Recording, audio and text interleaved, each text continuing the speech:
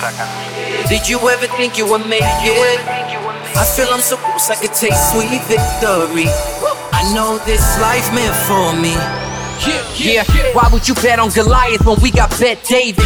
Valuetainment, giving values contagious. This world of entrepreneurs, we get no value to haters. How they run, homie, look what I become. I'm the one. I'm Patrick Medeb, your host of Valuetainment, and here's a question I got for you. When you go to your bedroom and you're there with your loved one, your husband, your wife, your boyfriend, your girlfriend, what kind of music do you put on? Because millions of people play the song If I Ever Fall in Love Again by Shy. And if you know this song, I'm somebody that followed these guys for many, many years back in the 90s. This is more a passion type of an interview for me. So you're either going to like this, love this, or you're going to say, I know nothing about these guys. But if you love 90s R&B, you're going to love today's interview. Shy, they're here with me today. An interesting stat to give you guys, if you don't know about the folks I got here today. Darnell Van Rensselaer and Garfield Bright. Here's what you need to know about them. When they came up, I think it was in 92, and they hit the Billboard Top 100, their song was #2 for 8 weeks straight. The only other song that was #2 for 8 weeks straight, I think, was by Foreigner. Foreigner was #2 for 8 weeks straight. They had the one song by Foreigner, one of the songs that was 8 weeks straight. And the #1 song at that time, just so everybody knows, was by who? By Whitney Houston. Whitney Houston's song, which one was it? It was I Will Always Look, Bodyguard soundtrack. But the soundtrack from the movie, right? The Bodyguard soundtrack. So listen, if you're going to be #2 to anybody, it's the great Whitney. Gentlemen, thank you so much for being a guest on Valuetainment. Thanks for having us, man. Why would you go with Goliath when you could bet David? That's the dopest line right there. That's the thing. So Arthur's going to like the fact that you gave him that. But look, you know, I have a scientific question for you guys. Before we get into the serious stuff, I want to ask a very, very serious question from you guys just to kind of see how you answer this. You know, there was a heavy-duty study done by Harvard University, and I was looking at it. I thought it had a lot to do with you guys, and I want to know your take on this. There was a study done in the mid-'90s by Harvard University, very, very extensive study done, that said the song "If I Ever Fall in Love Again" contributed to increasing the population by 6.2 million people. How much facts is there behind that research, or did I just make it up? Listen, how's it feel knowing you've been in so many people's bedroom? You are probably #1 on the baby making music. How's that feel knowing you have one of those songs? That is, it's something that you never, like, it's surreal at all times, just to be a part of somebody's soundtrack of their life, their coming of age, development, and they know you and your face, and they're having an emotional attachment to you, and you don't even know the people, you know. So, you know, and when we go perform in front of people, that very thing is edified, and you just can never get used to something like that. It's just bigger than you. But it's like American Idol would always call us and let us know that our song was like the #1 most performed song audition-wise for them and stuff, like year after year after year. And it's incredible, man. It became a classic song, and we just, you know, thank God we were a part of something like that. Yeah. Yes, so let me ask you, for you guys, you know, the other day I was watching, remember when Eddie Murphy came back on SNL and he was performing? This was like a few months ago. Was it 2-3 months ago when he came back? 6 months ago he came back. And I was watching him, and he looked a little awkward. I don't know if you guys saw that or not. If you haven't seen it, you got to go watch it. I got to check him out. The same old Eddie Murphy. I'm watching, I'm like, I don't know, Paul. I'm just not feeling it. I just don't think it's the same Eddie. And then I watched Martin Lawrence, you know, Martin Lawrence act, and I'm watching some of his stuff. I said to myself, the movie that just came out, Part 3, Bad Boys 3. Yeah. And I'm watching Martin. I'm like, you know what? I also don't feel that it's the same old Martin, the way he acts. Mm-hmm. And then for me, there was a song I used to listen to by MC Lyte. Remember MC Lyte, Keep On, Keep On, from Sunset Park. Remember MC Lyte? She was a beast. First of all, let's establish we hip hop heads. We grew up in the golden era. So you're gonna teach me? I'm the student here. Hey man, come on, man. Shoot. But the question I wanted to ask you guys is, when I watch Murphy and I watch Martin and I see MC Lyte, is as life changes, you know, Eddie Murphy's jokes to him, maybe in the 80s, to him in the 2020s, like kids, grandkids, kind of like, well, you know, I made some of these, you know, things I said, or some of these guys. Are you guys evolved in a point where you're like, well, you know, the R&B, lovemaking, all this kind of music that we made. Are you uncomfortable with that? Are you very comfortable with the art that you produce? Because sometimes I see the artist changing, and the fan is kind of connected to the 1992 artist. Right. How do you process that as the artist? Man, we were so fortunate that as young guys, we had the opportunity to go to Howard University, and there were adult situations that we found ourselves in a controlled environment like that allowed us to come of age, but kind of like look at it metacognitively, understanding how we thought about what we thought, and that allowed us to be writers with a different kind of conscience. Like as a fashion designer, you always, or people who do anything, you want to make it timeless if you can. You don't want to get caught up in the fad aspect of things, and if your thing can be streamlined enough and essential enough, it can transcend the time that it's in. And because of that, we talking about having your best friend become your lady. Make sure that your lady is a friend. And that kind of a theme is not anything overtly sexual or anything that's trendy that as young men, we can express that with no problem. But as 50-year-old men, that's kind of like, no, we can always talk about being friends before lovers. And I love that. Man, I love you. You have no idea how much I love hearing that, because that art to me, when you listen to R&B, like guys come in today and they're like, Pat, how much of the R&B today do you follow? And I know you guys probably follow it. I have zero interest in today's R&B. When I tell you zero, I tell you I have zero interest in today's R&B, or even some of the hip hop. I'm more hip hop from the Tupac days, the Biggie days, even Andre 3000, Outkast. I like those guys. I like Nas. I like those guys. I can't do it today, because I think what you guys did I'm not taking anything away from the guys today, but love songs, R&B 90s are very different, man. They're emotional. Like you feel them when you listen to it, Do you guys still listen to your own songs? I know you're performing all the time, but do you listen to yourself, or is it kind of weird to listen to yourself? Go ahead, D. We got a lot of stuff actually that, didn't get to the radio, stuff that, we like, some of our demo stuff, some of our B-side stuff. So we still listen to ourselves and some of our contemporaries, Jodeci and SWV and Silk and H-Town. H-Town. Wow. Those are my friends, and I'm down here in Houston now. So in Houston right now, that's right. I've been hanging out with those brothers, and actually we get a song together that's hopefully going to come out soon. Let me tell you, that one song, Good Nut and Body Rockin', Knockin', I mean, that song, man, that was something else when it came out. Right. They had good things going on. So when you were coming up, when it first hit, when If I Ever Fall, I'm going to get to the other ones as well, but when If I Ever Fall in Love Again, when you performed it and it went out, when did you know, like, guys, this is it, like, this is taking off? When did you know, like, the audience fully received that song? Man, it was kind of an instant thing. It was just one of those things in life that the feedback was instantaneous, because the nature of radio back then was phone call driven. In terms of how the playlists were selected. Now you have the big corporate entities dictating what is played, with little wiggle room for the program director to flex their personal taste. But back then you could call in and request your favorite song. And so, of course, we acted like about 30 different people requesting it, but it had legs of its own. And when it started getting played in regular rotation on the P1, which is the larger radio stations from which other radio outlets copied their playlist, we kind of had an inkling that, hey, without a record label, we're getting radio airplay. And because of that radio airplay, because of the nature of the stations, we're charting now without being signed. And so, by no means have we hit it big or anything, but just those earmarks, those different, things to look at, those pieces allowed us to see what it could be.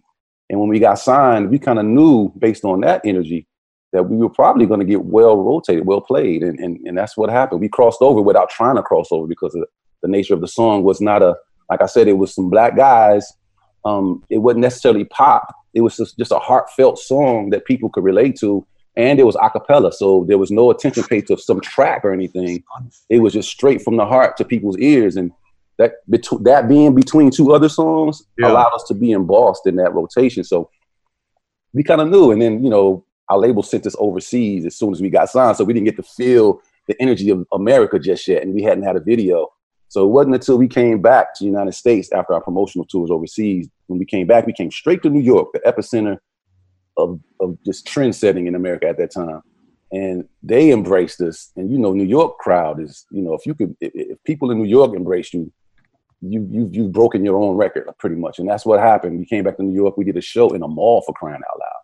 But the mall was so huge. I mean, we thought it was cheap. We still thought we were like the Howard kids about to perform in the mall. But this particular mall was this incredibly huge mall that was well attended. It was like thousands of people overhanging over the banisters. It was made like the Embassy Suites where you had the banisters and you could look over. And man, everybody in that place was singing our song. The energy was just incredible. And that day is when we realized, like, yo, have we made it? Are we here? You know, you know. But later on, it came to pass that that when I look back on it, that was the day that kind of started it off. I think in America for us. That was that day. Darnell, was that the same thing for you when you're looking back at the time where you kind of felt like, I think our song is bigger than we thought it would be? You know, it's funny because I was a music major. I played trumpet, you know what I mean? So I was in a marching band. I've been in marching band in high school. So I'm really a band guy. And of course, you know, getting a record deal and being on the road and hearing our song on the radio gave me that feeling like, man, you know, this song is a classic. You know, we've made it. But for me, when I saw Florida A&M Marching 100 play, if I ever on tubas, I said, man, we made it. That's cool. Yeah. That's cool because you're in that world. So for you, that's kind of like, you know, look at these guys. They're playing our song. How much after the song came out did that happen? Well, a few bands started playing it. Matter of fact, one of the highlights when we first started promoting our song back then in '92, we did a little performance with Grambling's marching band at what's called the Bayou. Which is big, by the way. That's very big. Yep. At the Bayou Classic, too, which is between Grambling and Southern, you know, big classic game. So that's big. To me personally, just the arranger for FAMU's band, the size of them. There were other bands playing it, but I would say about 5 years down the line when it got to FAM, then I was like, yes. That's cool. Yeah. That's cool. And let me ask you, had you guys at that time already and this is an innocent question, but this is what a lot of men and boys will probably be thinking about. Prior to that song coming out, had you guys already had plenty of experiences with women partying, having a good time, or did it kind of escalated 20 levels above what you had done prior to the song? Well, coming out of Howard University, you gotta know. I understand we're in our 40s right now. We're in the, you know, maybe early 50s, 40s, but to the 22-year-old, he's going to look back and want to know a little bit of details of what it was like when the song took off. No, just period. During that time, you know, arguably the golden era of the renaissance of the R&B group and the hip hop golden era period. Those two overlapped, and there was a lot of, you know, sexual energy because of, you know, people. The youth culture had produced artists that were the first wave of kind of like icons in the new youth culture. And that was kind of like looked at as, you know, sexy for a lot of women and stuff like that. And so for sure, like all the artists pretty much, you know, in that day and age had, you know, just like the athletes and stuff, there were, you know, proverbial groupies or things of that nature. But it really boiled down to just, I think people in that moment understood the dynamic nature of the type of music that we were doing. The fact that each group was a one of one, like Shy was not Jodeci, Jodeci was not Silk, Boys II Men was not, you know, Mint Condition. And then everybody had quality music that we all enjoyed. SWV, like when our first tour was the Budweiser Superfest. And yeah, there were groupies in hotel lobbies, but the highlights of those tours were when I got through performing, we get to stand on the side of the stage and watch SWV perform with their band and still perform with their band. Like our peers, we were fans of our peers. And they were also the backdrop to our coming of age. We literally grew up together. We were all like 20, 21 years old. When That's so cool, man. These deals. And, that is so cool hearing that. Yeah, so it was like, and we didn't have beef with each other and stuff like that. It was like our tour bus broke down, and H-Town picked me up. You know, SWV picked us up a couple of times when our tour bus broke down. And I saw something Jodeci was talking a little smack in one of the videos. I'm like, I saw Jodeci saying some stuff.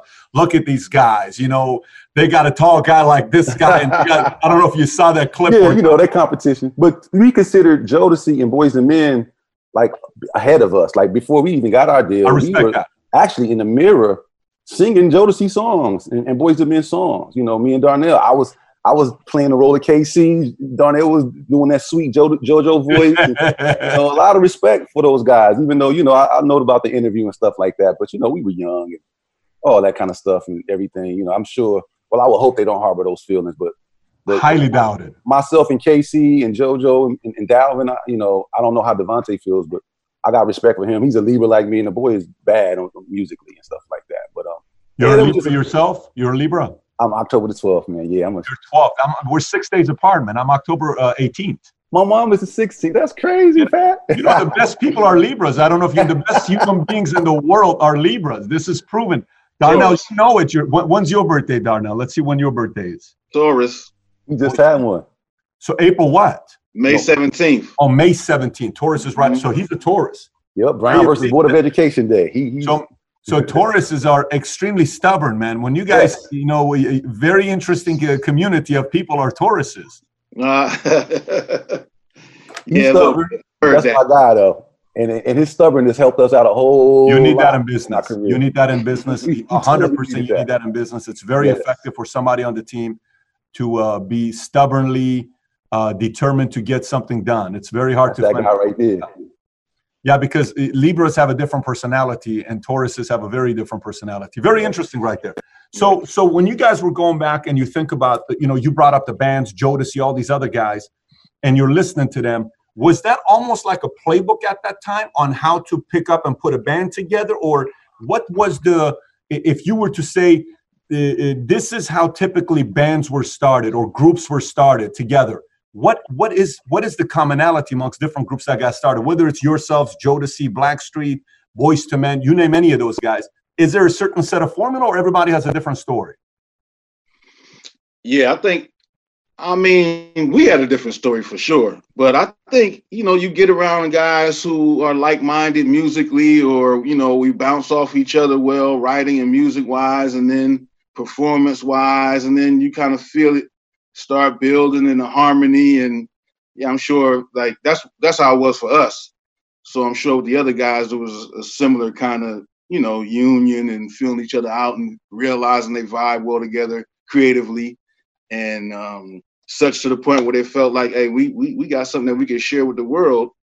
You know what I mean? And that's how we felt. It was a trip, because back then it seemed to me, when I look at it, a lot of the groups were organically, you know, they came together organically, with the exception of maybe like an En Vogue, who kind of they won contests individually and got put together by Foster.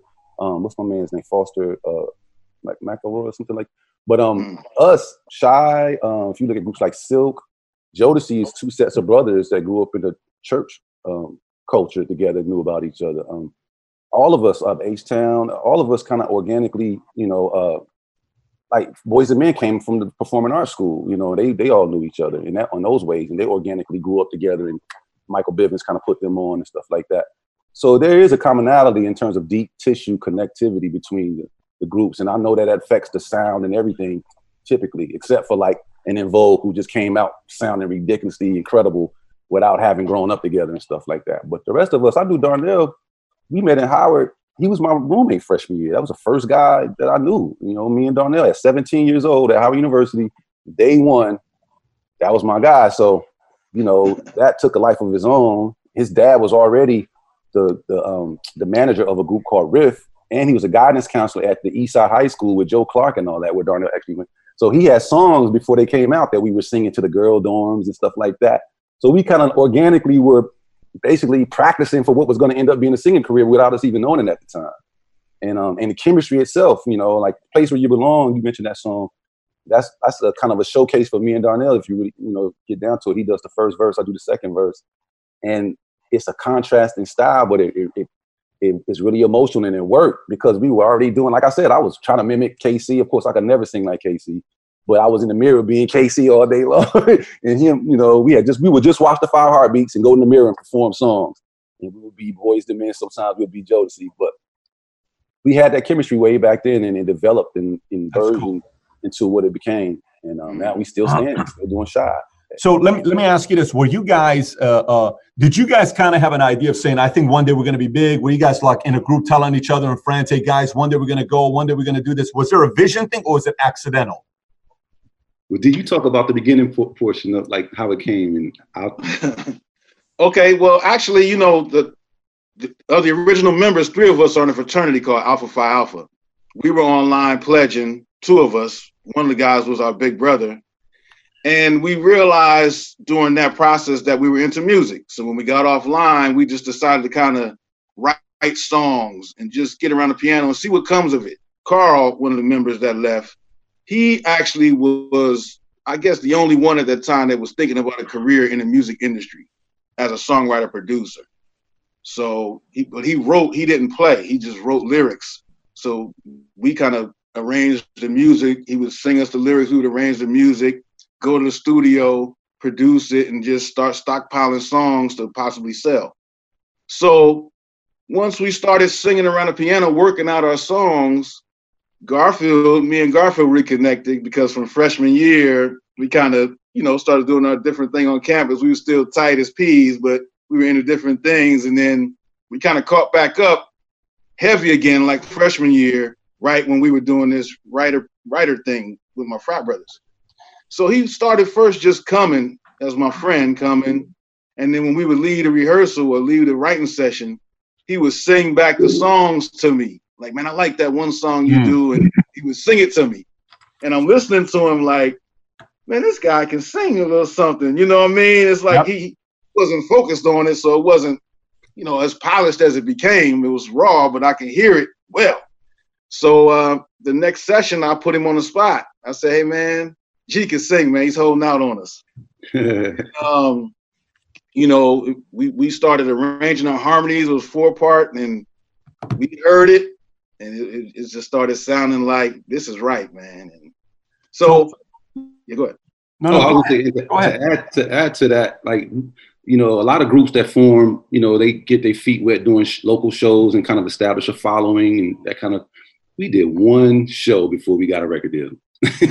You gotta be kidding me. It was at Howard in a very hostile crowd because they kind of mimicked the Apollo, this particular venue. It happens every year. It's like a variety show.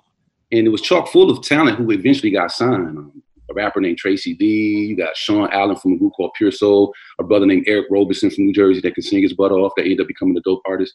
But they all got booed. And so that show was like a litmus test, you know, like if you don't get booed, maybe you can do something. And we went out singing about 7 Boyz II Men songs in the medley. And, you know, started off with that 10, 9, 8, 7. You know, we did that, came into it real smooth, so they didn't boo us yet. Knocked that off and went straight to Please Don't Go Away, you know, please don't. Went there, we had them. And by the end of it, man, they wanted us to keep going. So we came out. We were like, what are we going to sing now? We out of songs. And plus, we hadn't got booed yet. I was ready to cut my losses and move because we didn't get booed. Moral victory. But we sung If I Ever that night for the first time in front of people. Now, how many people are there, by the way, just to kind of give us perspective? It was crowded. How many people can Crampton hold, D?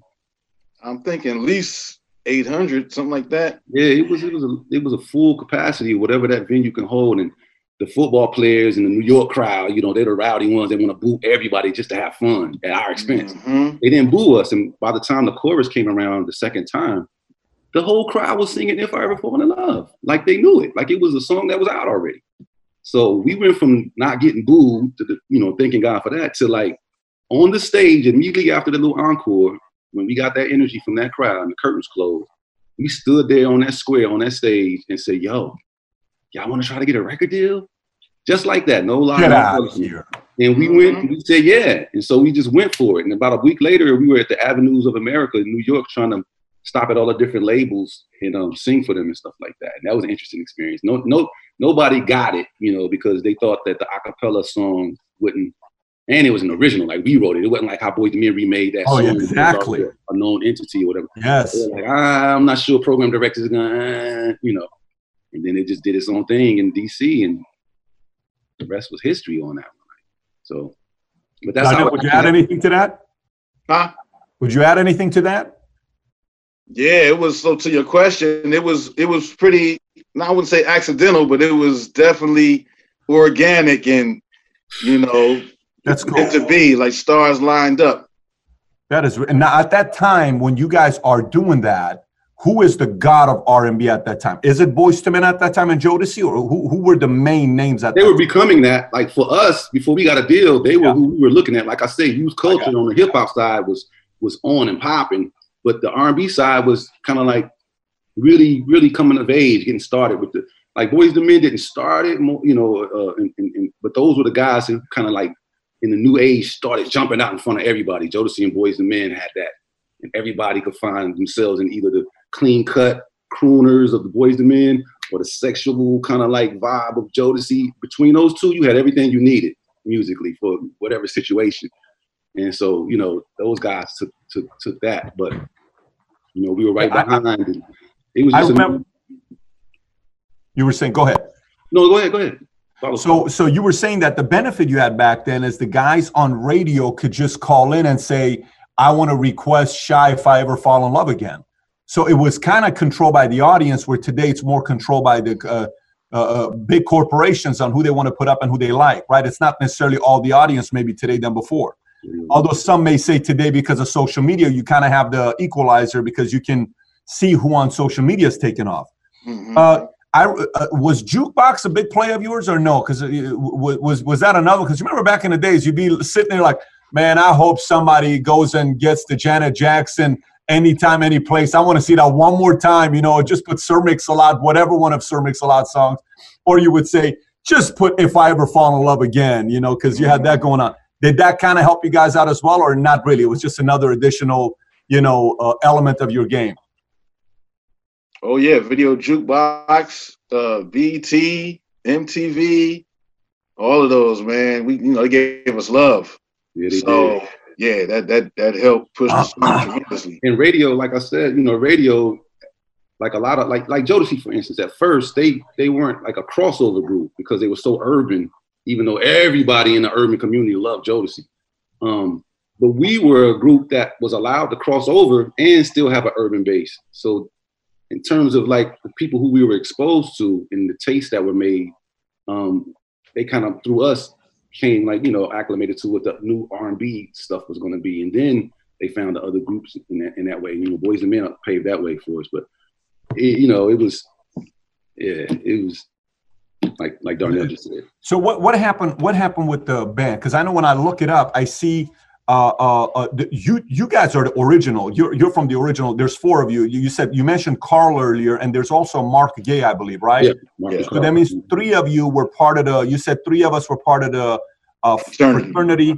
You were. So what happened? Because almost every single time these bands come together and they're killing it, some events happen when there's a falling out. What happened to your band? Because you guys for like 6 years you were on fire. We were. Yeah. Well, like I was saying earlier, from the beginning, Carl had aspirations on being a songwriter, producer. So after that first album, you know, he ended up getting a lot of credits, you know, for producing and writing.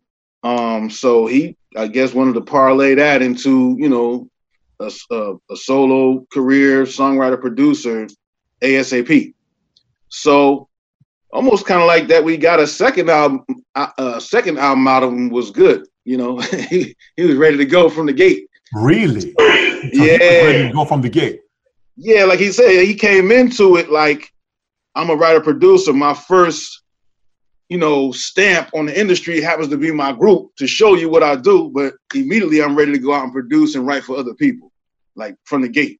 Got it. So, and then also too, it was some internal stuff with the label. We happened to come at a time where, you know, right after our first album, I think they got bought out by Seagram's or Edgar Bronfman bought out MCA.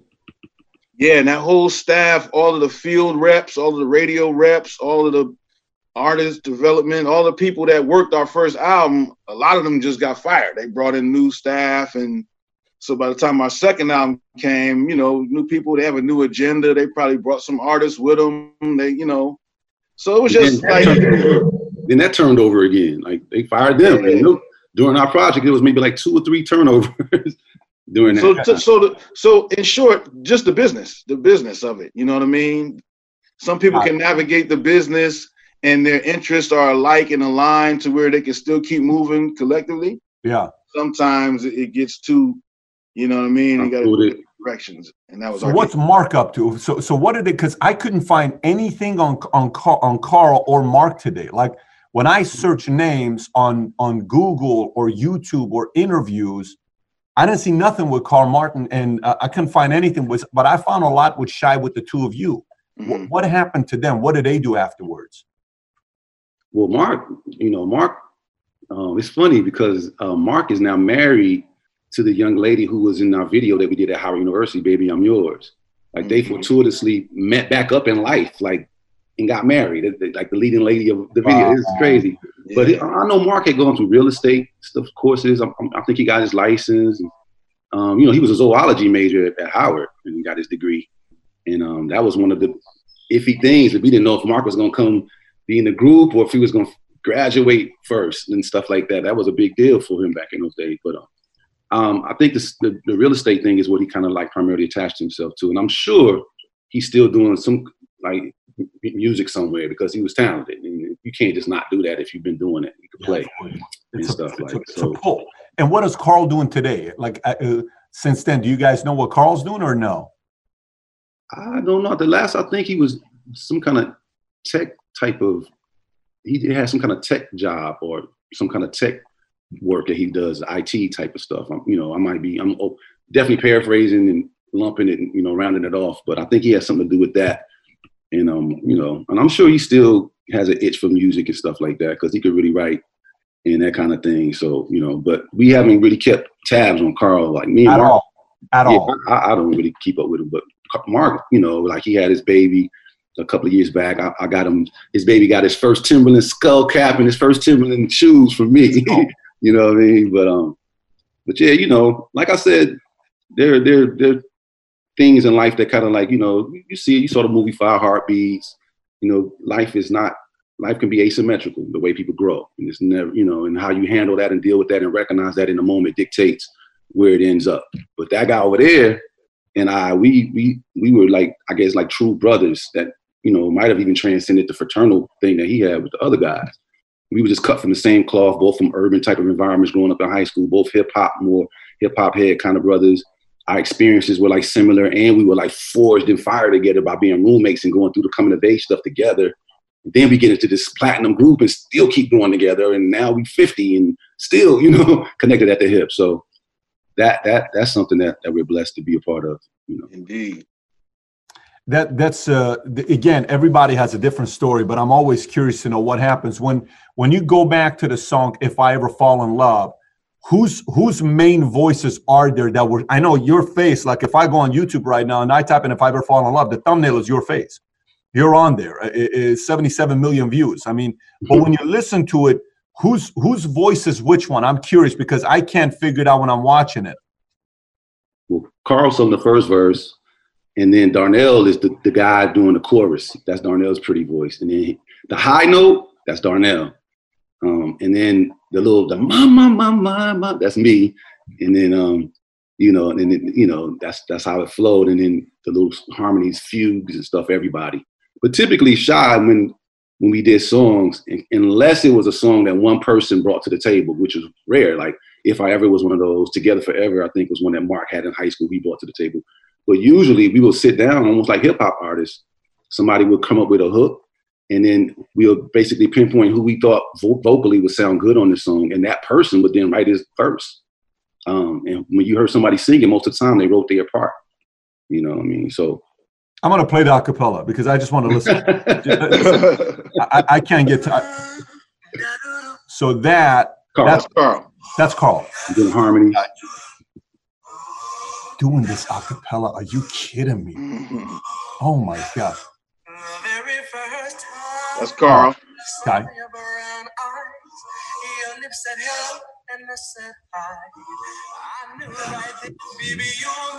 Still Carl.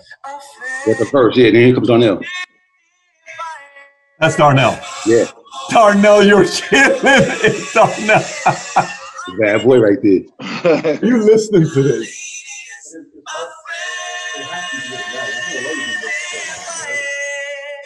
Oh my gosh.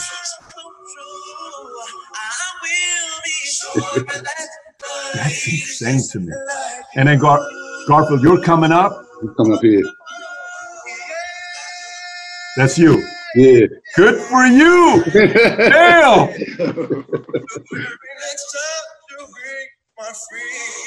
Right here, man. Say it. That's Darnell again. One and only. I get the chills, man. You know, for you, it's just a song. To me, it's like, I've listened to this thing. I don't know, man. I think every single one of my kids are sponsored by you guys, just so you know. That's funny. And by the way, you know, a lot of times people, what's your favorite out of all of them, by the way? If you were to say the one you like the most, because to me, it was always a close between If I Ever Fall in Love and Comforter. I know a lot of people are not, Comforter's not their number one. For me, it was very close because Comforter is a interesting song. And then you got obviously Baby I'm Yours. Right. And then The Place Where You Belong, which was it Beverly Hills Cop 3? Yep. That's it. What's your favorite out of these songs? Well, it's interesting because Comforter was a song that the label did not want to put out. In fact, they wanted to prove us brash, young, challenge-oriented rookies wrong based on we thought we knew the industry and they knew the industry and they wanted to show us that no, Comforter. But what was happening was the label, because we were being pushed towards the big pop stations, we were alienating our black music base. So the black radio stations, we weren't going through those and doing walkthroughs and sit downs, and they were kind of getting mad at us. So we knew we had an urban song, and we knew the pulse of the black community was kind of like letting us know, yeah, If I Ever's dope, man, but that Comforter joint, you know. So we told the label, look, man, the pulse of the streets, you know, for your marketing department, put out Comforter next. And they were dead set on putting Baby I'm Yours out next. But they was like, okay, we'll show you. And they let Comforter go with minimal, you know, money put behind it. They didn't really do the stuff that they usually do at radio and all that. And Comforter still kind of had its own legs and went gold without any really real support at all. It was just purely the fans. And so that also, because they couldn't say I told you so, they still put Baby I'm Yours after that. But I think if they hadn't put Comforter out second, we would have only had 2 singles off the album, which would have been If I Ever and Baby I'm Yours. They would have stopped it. Maybe you let us do another album or not. But we got 3 singles out the deal just because they wanted to prove us wrong with Comforter, which happened to end up being one of our biggest songs. And it was in the top 10 and stuff like that. And so. I just want to play a clip because for some people that maybe, you know, they're younger, they don't know what it is. This is Comfort. You got to hear this. I mean, it's just, you know, it's like you would bring a girl over to your place and you would say, look, I just want you to know there's a couple rules I have if I'm bringing you back to my place. What's that? We don't kiss, no sex, nothing. But just let me play one song for us to get in the mood of having a good conversation together. And you would play this. I mean, by the time it's over, you broke the 2 rules. I see you smooth over there. I see your game over there is pretty smooth. Oh my gosh. And tell me what's on your mind. This is just something else, man. So for you guys, you got a lot of them. Which one of them is your favorite? I'm curious. I'm actually curious because for an artist, it's tough to say which one's their favorite, but what's your favorite? Because it's like your baby. What's your favorite out of these songs? Man, I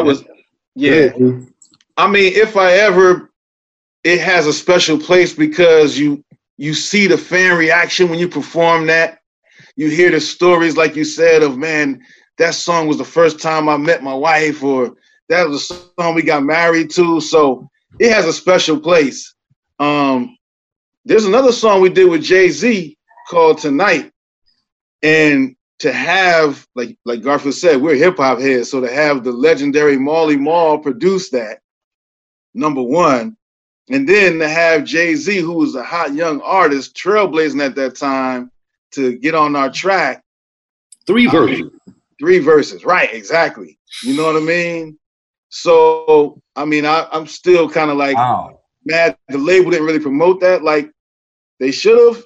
But yeah, that's a gem that we just have, like a special one. Like that's cool. You're right, artists did a joint with the great Jay-Z. Let me give you some context about that, man, just so you can understand how our was coming through this industry. Like at that point in time, the turnover was crazy within the black music department, and they had just gotten these new cats, Harold, whatever. What was his name? Dave Harrelson.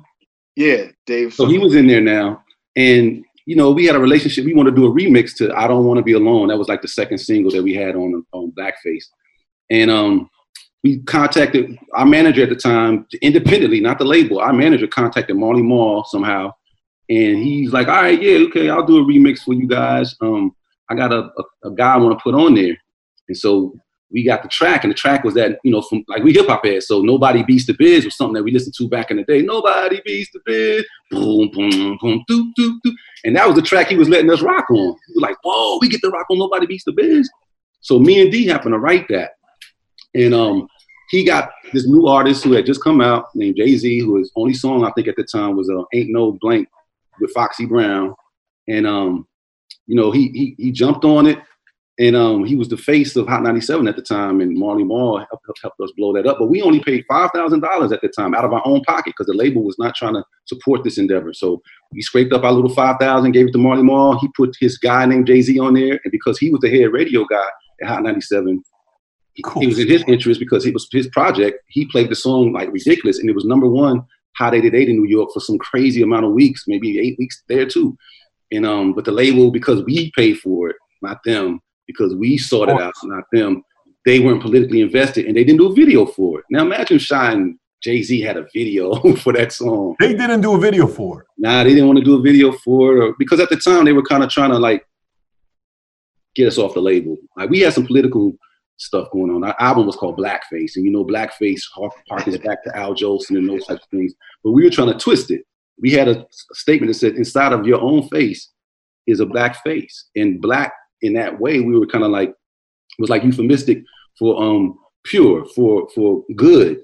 And we wanted to switch the narratives coming from Howard University, you know, with black meaning the opposite, devil food cake and all that kind of stuff. So that was our way of kind of giving back in a creative way, taking a stance with kind of innocuous, but not.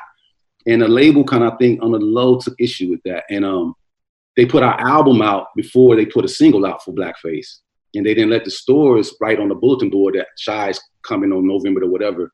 The album was just sitting there for like a month before a single even came out. Usually the single comes out for like a month and a half and whets the appetite, then they drop the album.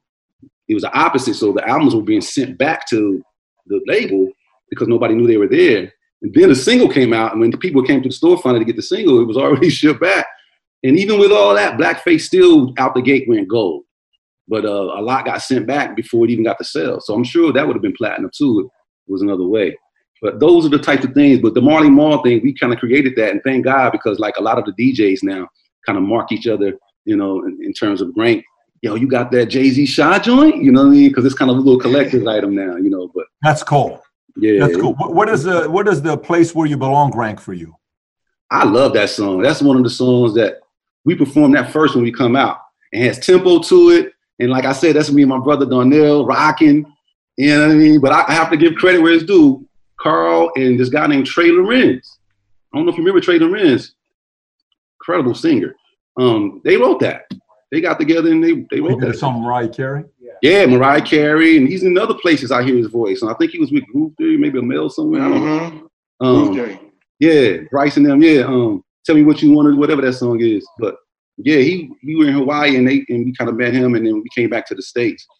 Carl and him kind of went into the lab, and that came out of it. And then once we recorded it and put our funk on it, you know, it became one of our favorite songs. But at the time, I remember people at the label kind of like not feeling it because it was so different at that time than If I Ever or Comforter. It was tempo, where the others were slow, love type stuff.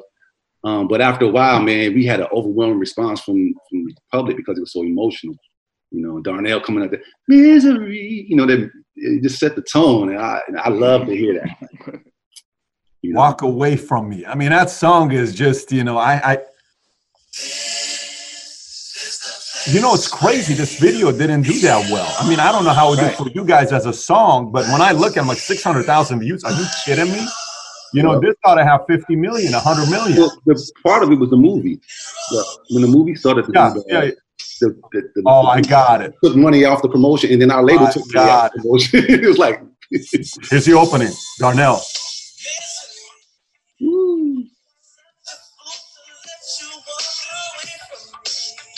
Yeah.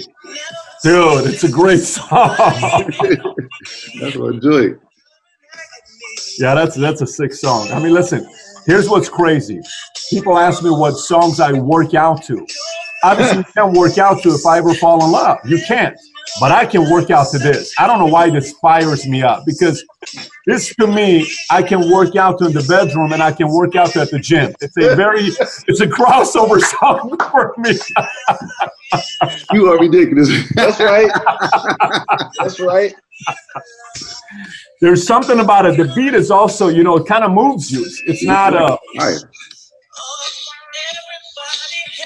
Sick, man. Place. Oh, Darnell, let's hear your voice, man. Let's hear your voice a little. Give us something. Right here in my arms, without you, something is wrong. Now, hey, for some of us who don't have a voice, for some of us who don't have a voice, we wonder if those who have a voice, how often their girl says, "Can you sing to me? Can you do a lyric to me? Can you do something to me?" How often does that happen to you guys over the last, since you've been singing? Darnell, Garf, how often does that happen to you? Can you sing a lyric for me? Does that happen often? It used to. Then I started asking for pay, and then it just slowed down a little bit. Oh man, that's classic. That's classic. So for you guys, when you think about R&B, I like what you said, Garfield. When you said you're also a fan of the game because you're coming up with everybody. Yeah. What were some of the songs for you that leveled you and stopped you? I can tell you songs that stopped me. It's 3 songs that stopped me. What were some songs that completely leveled you when you heard it? You said, "Oh my gosh, what is this all about?" My favorite group is Mint Condition. So they have a song that's not even their main single. Like, I liked all their singles, but they had a song called 10 Million Strong. That thing, every time I play it, is like the first time, and it just kicks me all in my teeth, man. Like, Stokely, 10 Million Strong is one of those songs. And then that song, SWV had a song, like all their songs were hits. But when they came out with that Human Nature remix with Teddy Riley, and then when they came out with that what's the guy, the guitar player, they go, oh, what's that guy that plays the guitar? Well, that melody, that rain melody that they did, that Pastore, Jaco Pastora, that's his name. He's a guitar guy. That's his melody to one of his things. And that song just floors me too, man. But this one? Rain by SWV. This or no? Not that one. Not this one? SWV, Jaco Pastori. Well, the song is called Rain, but Jaco Pastora did the musical lick that they used for the verses, came from him. Rain. Yeah.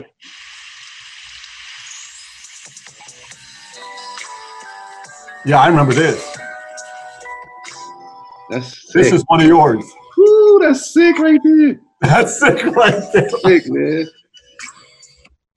Big ups to them, man. I don't know. How about yourself? Songs that stopped you?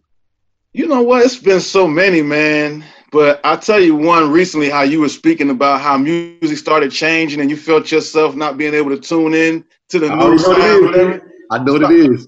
So, yeah, I'm driving down the highway one day feeling, pissed off about the direction of music. Yeah. And it was a song called Lions, Tigers, and Bears. Yes. Lions, Tigers, and Bears. Jasmine Sullivan.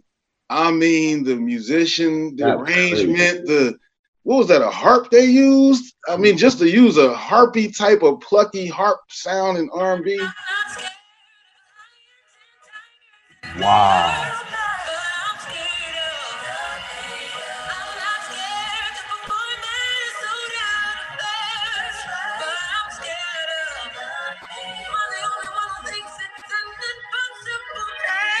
I've never heard this before. Woo. Now that's 10 years old, by the way. This is not a new song. Right. Yeah, I checked out about 10 years ago almost till she saved me with that one. What else? Any other song? Because you're someone that you got a ridiculous voice yourself. Who else is it for you that stopped you? Don't forget about Bilal, D. I know you was. Oh, Bilal. I mean, Take 6. Yeah. Oh my God. Yes. You know, when Take they 6? came out. I gotta see what's Take 6, man. I don't know. Oh wow. Fred Love and Fred Love. Like eighths and sixths in the harmony structure and stuff. Claude McKnight, Brian McKnight's brother is a part of that. This?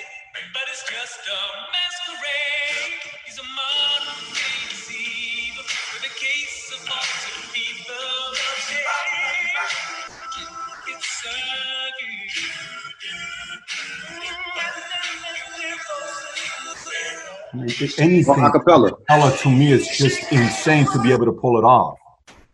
Because acapella, when you do acapella, you're naked. Yeah, you can, and for, I mean, to understand, like in music, like when you're doing acapella, you can sometimes hide behind the, you know, the music or whatever instruments that are playing. It's easy to hide behind it sometimes when you perform it. But if you do an acapella, you screw it up, everyone's gonna catch it. Straight up, no chase. Risk, very risky. And I got pledged, Patrick. I got pledged in the group, man, because you know, like he said, I was very raw, and I was a bystander basically as they were rehearsing. So I was picking up, you know, some stuff. But when I had to enter the fray and really do it, the note that I was intuitively hearing to resolve certain chords on was the wrong one. And I had to memorize where they wanted me to go to fit into the harmonic. Man, you know how hard that was to do. And then performance ready. And as soon as I'm getting the hang of it, we got a record deal. And now we're on Arsenio Hall show. I'm like, Jesus, now I got to sing Comforter live? Like, wait a minute, hold on. it was so fast. But yeah, I got pledged in that group, man. That's cool. So all time right now, if I would ask you, greatest R&B band of all time, who would you say? Top 5. And you rank them. I know you guys talk about this because in sports, we'll say greatest baseball player, greatest football player, the GOAT in basketball is Jordan. No, it's this guy. Are we talking about the 90s or are you just still talking about R&B groups? Like, well, to me, the GOAT, all of them are in the 90s. In the 90s. But anyways, let's just stick to 90s. 90s. If you want to go into 2000, it's fine. But 90s, 2000, who would you say top 5 best R&B singers or bands? You can, if you want to go Keith Sweat route, Tevin Campbell, some stuff that maybe people don't know about, you pick and choose. Well, some of them groups had some beasts in them, like singer, vocally wise. Like all the groups actually had somebody in there that was ridiculous, like Silk with Lil G. Then you had like, of course, Jodeci with JoJo and KC, H-Town with Dino, rest in peace, with that voice. Mint Condition with Stokely, who actually, the drummer of Stokely is what his big gift is. He's a drummer, par excellence. Wow.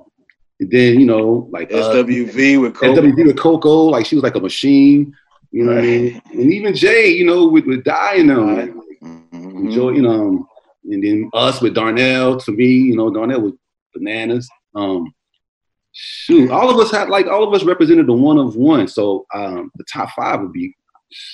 Who's the GOAT? I mean, there's got to be a GOAT though. I mean, it's. Well, I put it in rank. I rank them in order of like the old head, like the who came, like New Edition is our uncles, like in that way. Like they kind of really started the Renaissance because they was kids when they came out as the group and they grew up with that.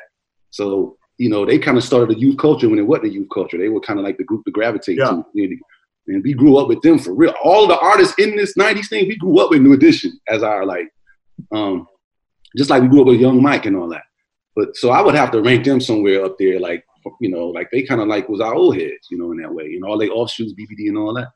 But then you can, and you got to go with like the record sales and stuff of Boyz II Men and Jodeci and what they mean. They got to be up in there, like, I feel like we got to be up in there too, though. You know what I mean? Like we didn't have this long career and a big body of work like a lot of them got a chance to have, but just creativity and just being like a one of one in a way that was not typical, and then how organically we came together. And our sound was just like it was simple but not basic. I think that. Dude, what you are you kidding me? You guys killed it. You guys feel that. But that's to us, like for a guy like me. From the fan standpoint, you're like, what if you guys went 7 more years? What if you guys just went 5 more years? Not even 20 years, because it's hard to do that long. But what if you had a 10, 15-year run? Yeah, if we had a run like that, I think it'd definitely be a different conversation because we were just growing and hitting our stride as young men as well as our talents were. Like my voice was finally coming into it. I was just learning. I was just getting the hang of the singing thing. And developing a style, you know, because I got just thrown into this. And I was, you know, and then we didn't get to do another album, but as with the 4 originals. But I think that we would definitely have something big to offer and some more hits, definitely, for sure, and stuff like that. But I'll put us in that top 5. I have to, got to represent. But I got to give props to the other crews too, you know. No. Who do you have? Who do you have that maybe Garfield didn't mention? Any names you have? Yeah, just the way he did it, using the criteria he used, you got to give New Edition theirs. You got to give even Boyz II Men and Jodeci theirs, because they kind of started our little segment of the, you know, R&B movement, male group movement. There's a group called Riff that Garfield was speaking about earlier. They were in the movie Lean on Me. They sang the school song in the bathroom. Yeah. Man for man, I think they were probably one of the best groups of all of us. They did a cappella right in the back. They did, yeah. Think about it. I remember that. Yeah, they serious. Yeah, they serious. They real underrated. They you know, they came out real early where the labels didn't really know how to promote urban music like that. They were like one of the first, I hate to use this word, but test dummies, you know, to like crash.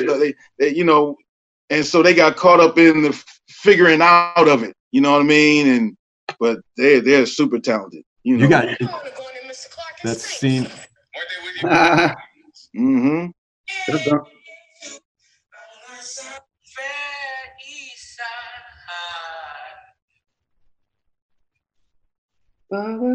Where's the harmony? Yeah.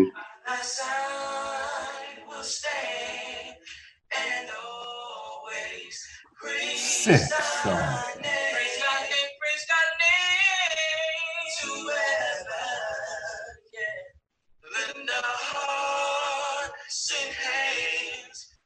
Emotional, man. Crazy.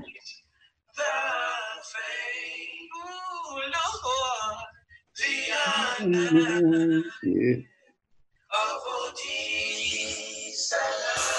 Of course, it's crazy, right? Well, unreal. I'm telling you, like, it speaks to your spirit and your soul. It's very interesting when a talent can get to that. And to me, I think a cappella is what it was able to do that. It's not everybody's game. It's very risky to do that. And obviously, this movie's got a very special place in my heart. It's a great movie about leadership and being able to make a change, and somebody that doesn't give up on people. You guys know about that movie. I don't need to tell you guys about that movie, but it's a powerful movie. You know, Darnell went to that school. Darnell, you went to that school? And his dad was guidance counselor and the manager of that group. Joe Clark was my principal right at that time. And it's funny because that school song, every morning, he would have the guys come in and sing it on a loudspeaker. That's how we would start our day, the whole school. How disciplined was the school? How disciplined was it ran? Well, you know what, man? I mean, Joe Clark got a lot of credit. It made for a good story, and he definitely was kind of like one of the people that made it happen. But really, it was like my dad was a social worker, the music teacher, Mr. Nelson, the guidance counselor, Mr. Smith. Yeah, that time was we had a lot of elders in the community who really gave a damn. You know what I mean? So, of course. Yeah. So to the point where think about somebody at your age with your accomplishments is remembering how they influenced you coming up. Like, imagine how many kids at that age give them respect for being the men and the women that they are today. Yes. Sometimes sometimes influence you put into people. You know, one time one of my teachers called me, my health and guidance teacher. She was emotional. She was having a rough day. She's my pen pal. I'm her pen pal. We write letters to each other. And she was my health and guidance teacher 27 years ago. She says, you know, these students don't do this and they're not grateful like you guys run all this. I said, Miss Sinclair, man, just think about it. I joined the Army because of you. You know, I was a 14-year-old kid with a 1.8 GPA, and you believed in this kid, and you were always respectful, but you challenged the hell out of him. You were tough. She was 4'11", and she never. I'm 6'4.5". I mean, I'm intimidating. I was a bodybuilder back then, and she would just come up to me and have the respect. I said, you have to realize I'm a byproduct of you. Look at the impact you made on this guy's life. I said, be patient. I promise you, these kids are going to come back, and they're going to be grateful for you. We did a special event where we went back and surprised in front of her students and told her how much she means to me and my family. But I relate on what she may go down as just a health and guidance teacher, but not in my book. Right. She go down as a hero in my book on what she did. So people like that I have a lot of respect for. A lot of respect for. How do you feel about current direction where music is going to? Is it something that interests you, like this current R&B and rap kind of pull you in, draw you in like it did back then? You know, go ahead, D. Go ahead. No, well, it's funny because it's interesting. I look at it kind of like a study. You know what I mean? These kids have so much access to information, and it's such a microwave age. You know what I mean? They want to get to the gratification part quick. You know what I mean? So when they're coming from their perspective in their music, that's what it's reflecting.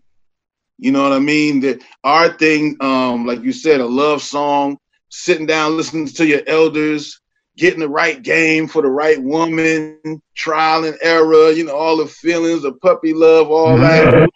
Yeah, they just a couple of texts, you know what I mean? And I mean, so it's interesting to just to see, for me, how do they approach the internet age and the information age and having access to, you know, life just being so sped up. You know what I mean? How do they turn that into art and music? How do they reflect that in their art? So some of it is kind of like, oh, that is just something totally different than I'm wired to, you know what I mean? And some of it is like, that's interesting, like that. That's pretty interesting, you know? So I won't say bad or good, it's interesting. I just got to land on interesting. Garfield, what would you say?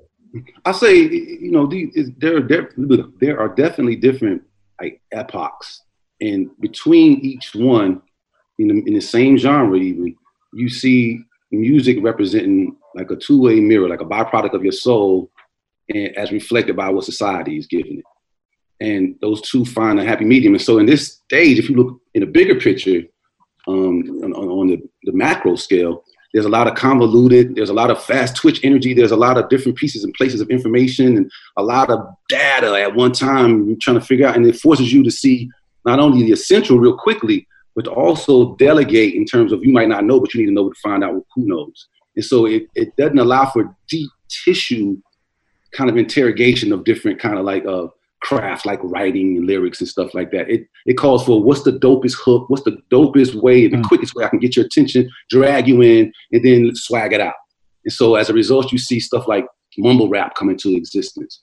Going right along sociologically with, you used to be able to say, you know what I mean? Because you were seeking understanding. Now it evolved to feel me, forget the understanding, just can you feel me?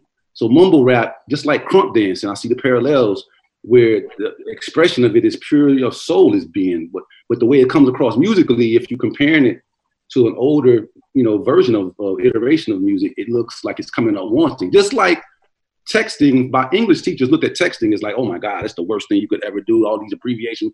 But the kids, yeah, but money was a part of it. So you got to use few characters as possible and still convey meaning.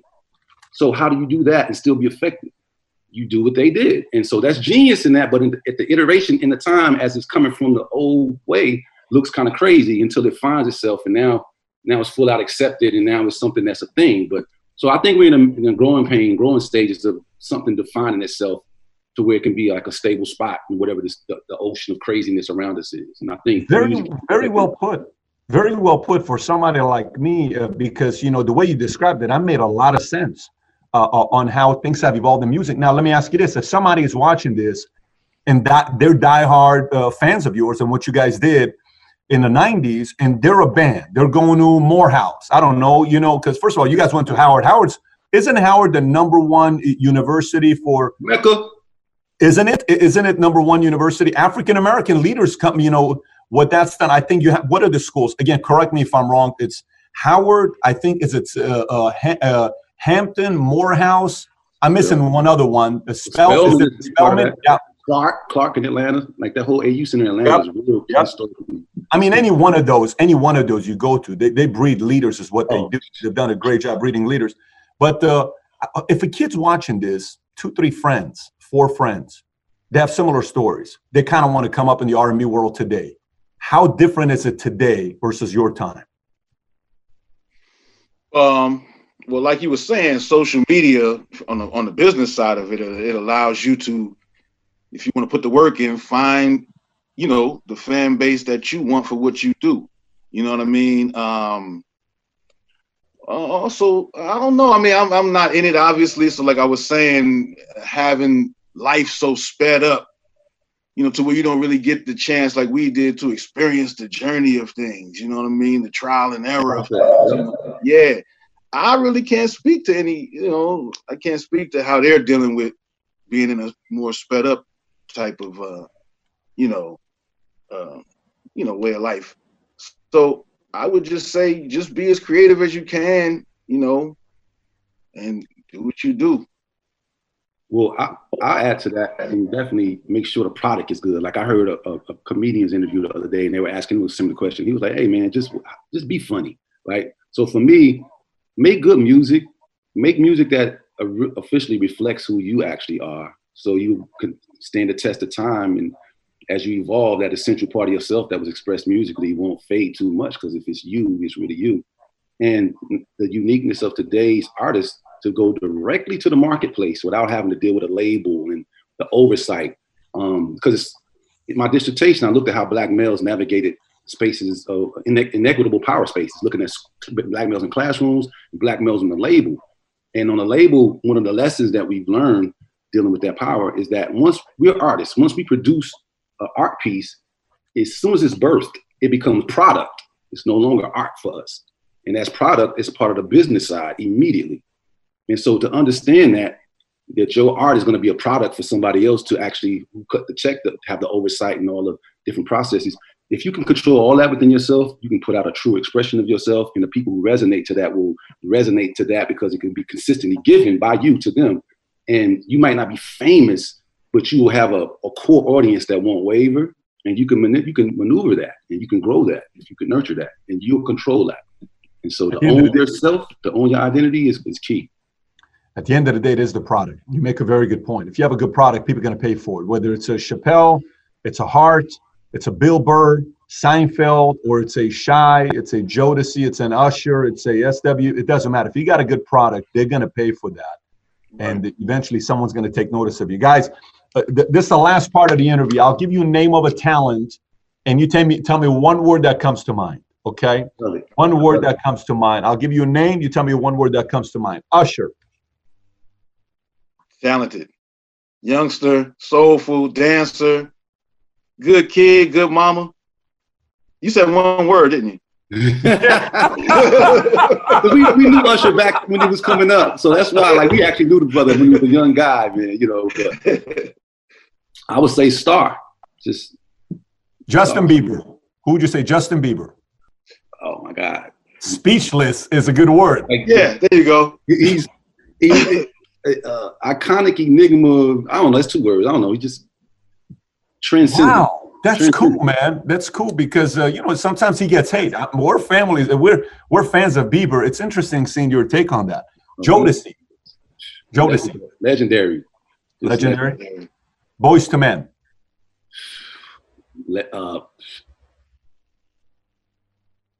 Polished.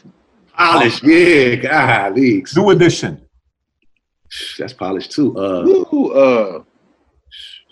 Teachers. Legendary-er. Wow. Yeah. Atlantic Star. I'm curious. Atlantic Woo. Star. Oh, wow. Come on. I listen to Atlantic Star. Special. Special, man. Yeah. Jackson 5. Wow. Oh. The greatest. Heart Dwellers. Marvin Gaye. Ooh. Super classic. Yeah. Blackstreet. Blackstreet. Oh, we forgot. We didn't even talk about Blackstreet as one. Family. Yeah, family right there. You know, I probably listened to Blackstreet's "Don't Leave Me, Girl." I don't know. I had it on replay when I can tell you what month that song came out because I joined the army when that month the song came out. I've listened to repeat. How about 112?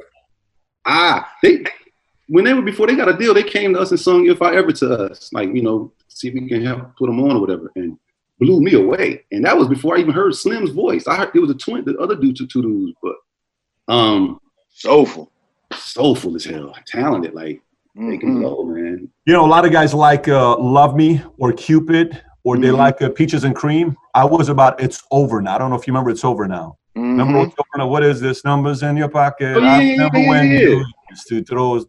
That's a good, cool song. Okay, H-Town. Somebody rockin', babe. Right. Man. Southern Soul, man. Just Southern Soul. Southern Soul. Yeah, I mean, there are other words to their lyrics, but I'll take Southern Soul. It's cool. How about Guy? Wow. Original legends, R&B. OGs, yeah. Original, just OGs. Aaron Hall, he never called me Garfield. He always put an S at the end of my name. That's my dog. All three Aaron of them. Hall. Didn't Aaron Hall, no, that's Uncle Sam, right? Uncle Sam did a song once, I don't ever want to see you. Do you remember Uncle Sam? When Man, I forgot about that guy. Yeah, I don't ever want to see. I think he was a one-hit guy, but that one song had a little bit of momentum. Jagged Edge. Just intense soul, like, Twins. They just, let's get married. They just got that. Dope. Yeah. Walked Out of Heaven is number 1 on my list. How about As Yet? Oh, them dudes can sing. Underrated. Respect. Underrated. Right here. Let me tell you, one time we lived in a bus for 30 days. We went 10,000 miles, and our buddy here, Paul Escarcega, sang As Yet on the bus. And after he was done performing, he was still an editor with us. Nobody signed it. We thought someone was going to sign it. We thought so, but it didn't last a long time. It was a 3-minute career. You were talented, man. Yeah, As Yet. Great song, by the way. Yeah, very good song. Sade. Woo, Sade, I do. With the sweet Mood. back of that band. Mood. Maya. Sensuously polished. Vegetarian. Yep. Vegan. Vegan. Tevin Campbell. Oh man, a young talent. Phenom, little phenom. Yeah, phenom, phenomenal. Keith Sweat. Writer extraordinaire. Wow. If you go to a Keith Sweat concert, if you go to Keith Sweat show, you will be there for an hour, and every single song for a whole hour will be stuff that you didn't realize he wrote, and they all hits, like all number 1 hits, like just the whole night. Another person like that is my man, Billy Ocean. Billy Ocean, yeah. Hits, man. So yeah, Keith Sweat is responsible for a lot of hits, man. He's responsible for Silk. I mean, Well, Keith Sweat was something else. I remember when he came up. How about Whitney Houston? Oh, come on, like, you know what I mean? I'll give a gesture. Yeah, me too. Well, gentlemen, this has been a blast talking to you, man. I really enjoyed it. Where can people find you? If somebody wants to find you and message you, where should we send them to? Is it Instagram, Twitter, or website, the channel? Where can people find you? It's Chiroglyphics on Instagram and Facebook for Shy. And then me, like personally, if you want to just come say what's up, the Garfield Bright Experience on IG. And Darnell, tell them. Shy 90s Darnell. Fellas, once again, this was a blast for me more than anything else. This was a blast for me. I appreciate you guys. I have so much love for you guys for what you did, because you, in my mind, some of my greatest memories in my life had your song playing in the background. And I appreciate you guys for taking the time for being a guest on Valuetainment, man. Really. But thank you, man. I watch this show all the time too, and the content that you do and the way you handle yourself is dope, man. I appreciate you. Thanks, brother. Yes, appreciate you. Take care, guys. Take care, brother. Bye-bye. Thanks, everybody, for listening. And by the way, if you haven't already subscribed to Valuetainment on iTunes, please do so. Give us a 5-star. Write a review if you haven't already. And if you have any questions for me that you may have, you can always find me on Snapchat, Instagram, Facebook, or YouTube. Just search my name, Patrick Bet-David. And I actually do respond back when you snap me or send me a message on Instagram. With that being said, have a great day today. Take care, everybody. Bye-bye.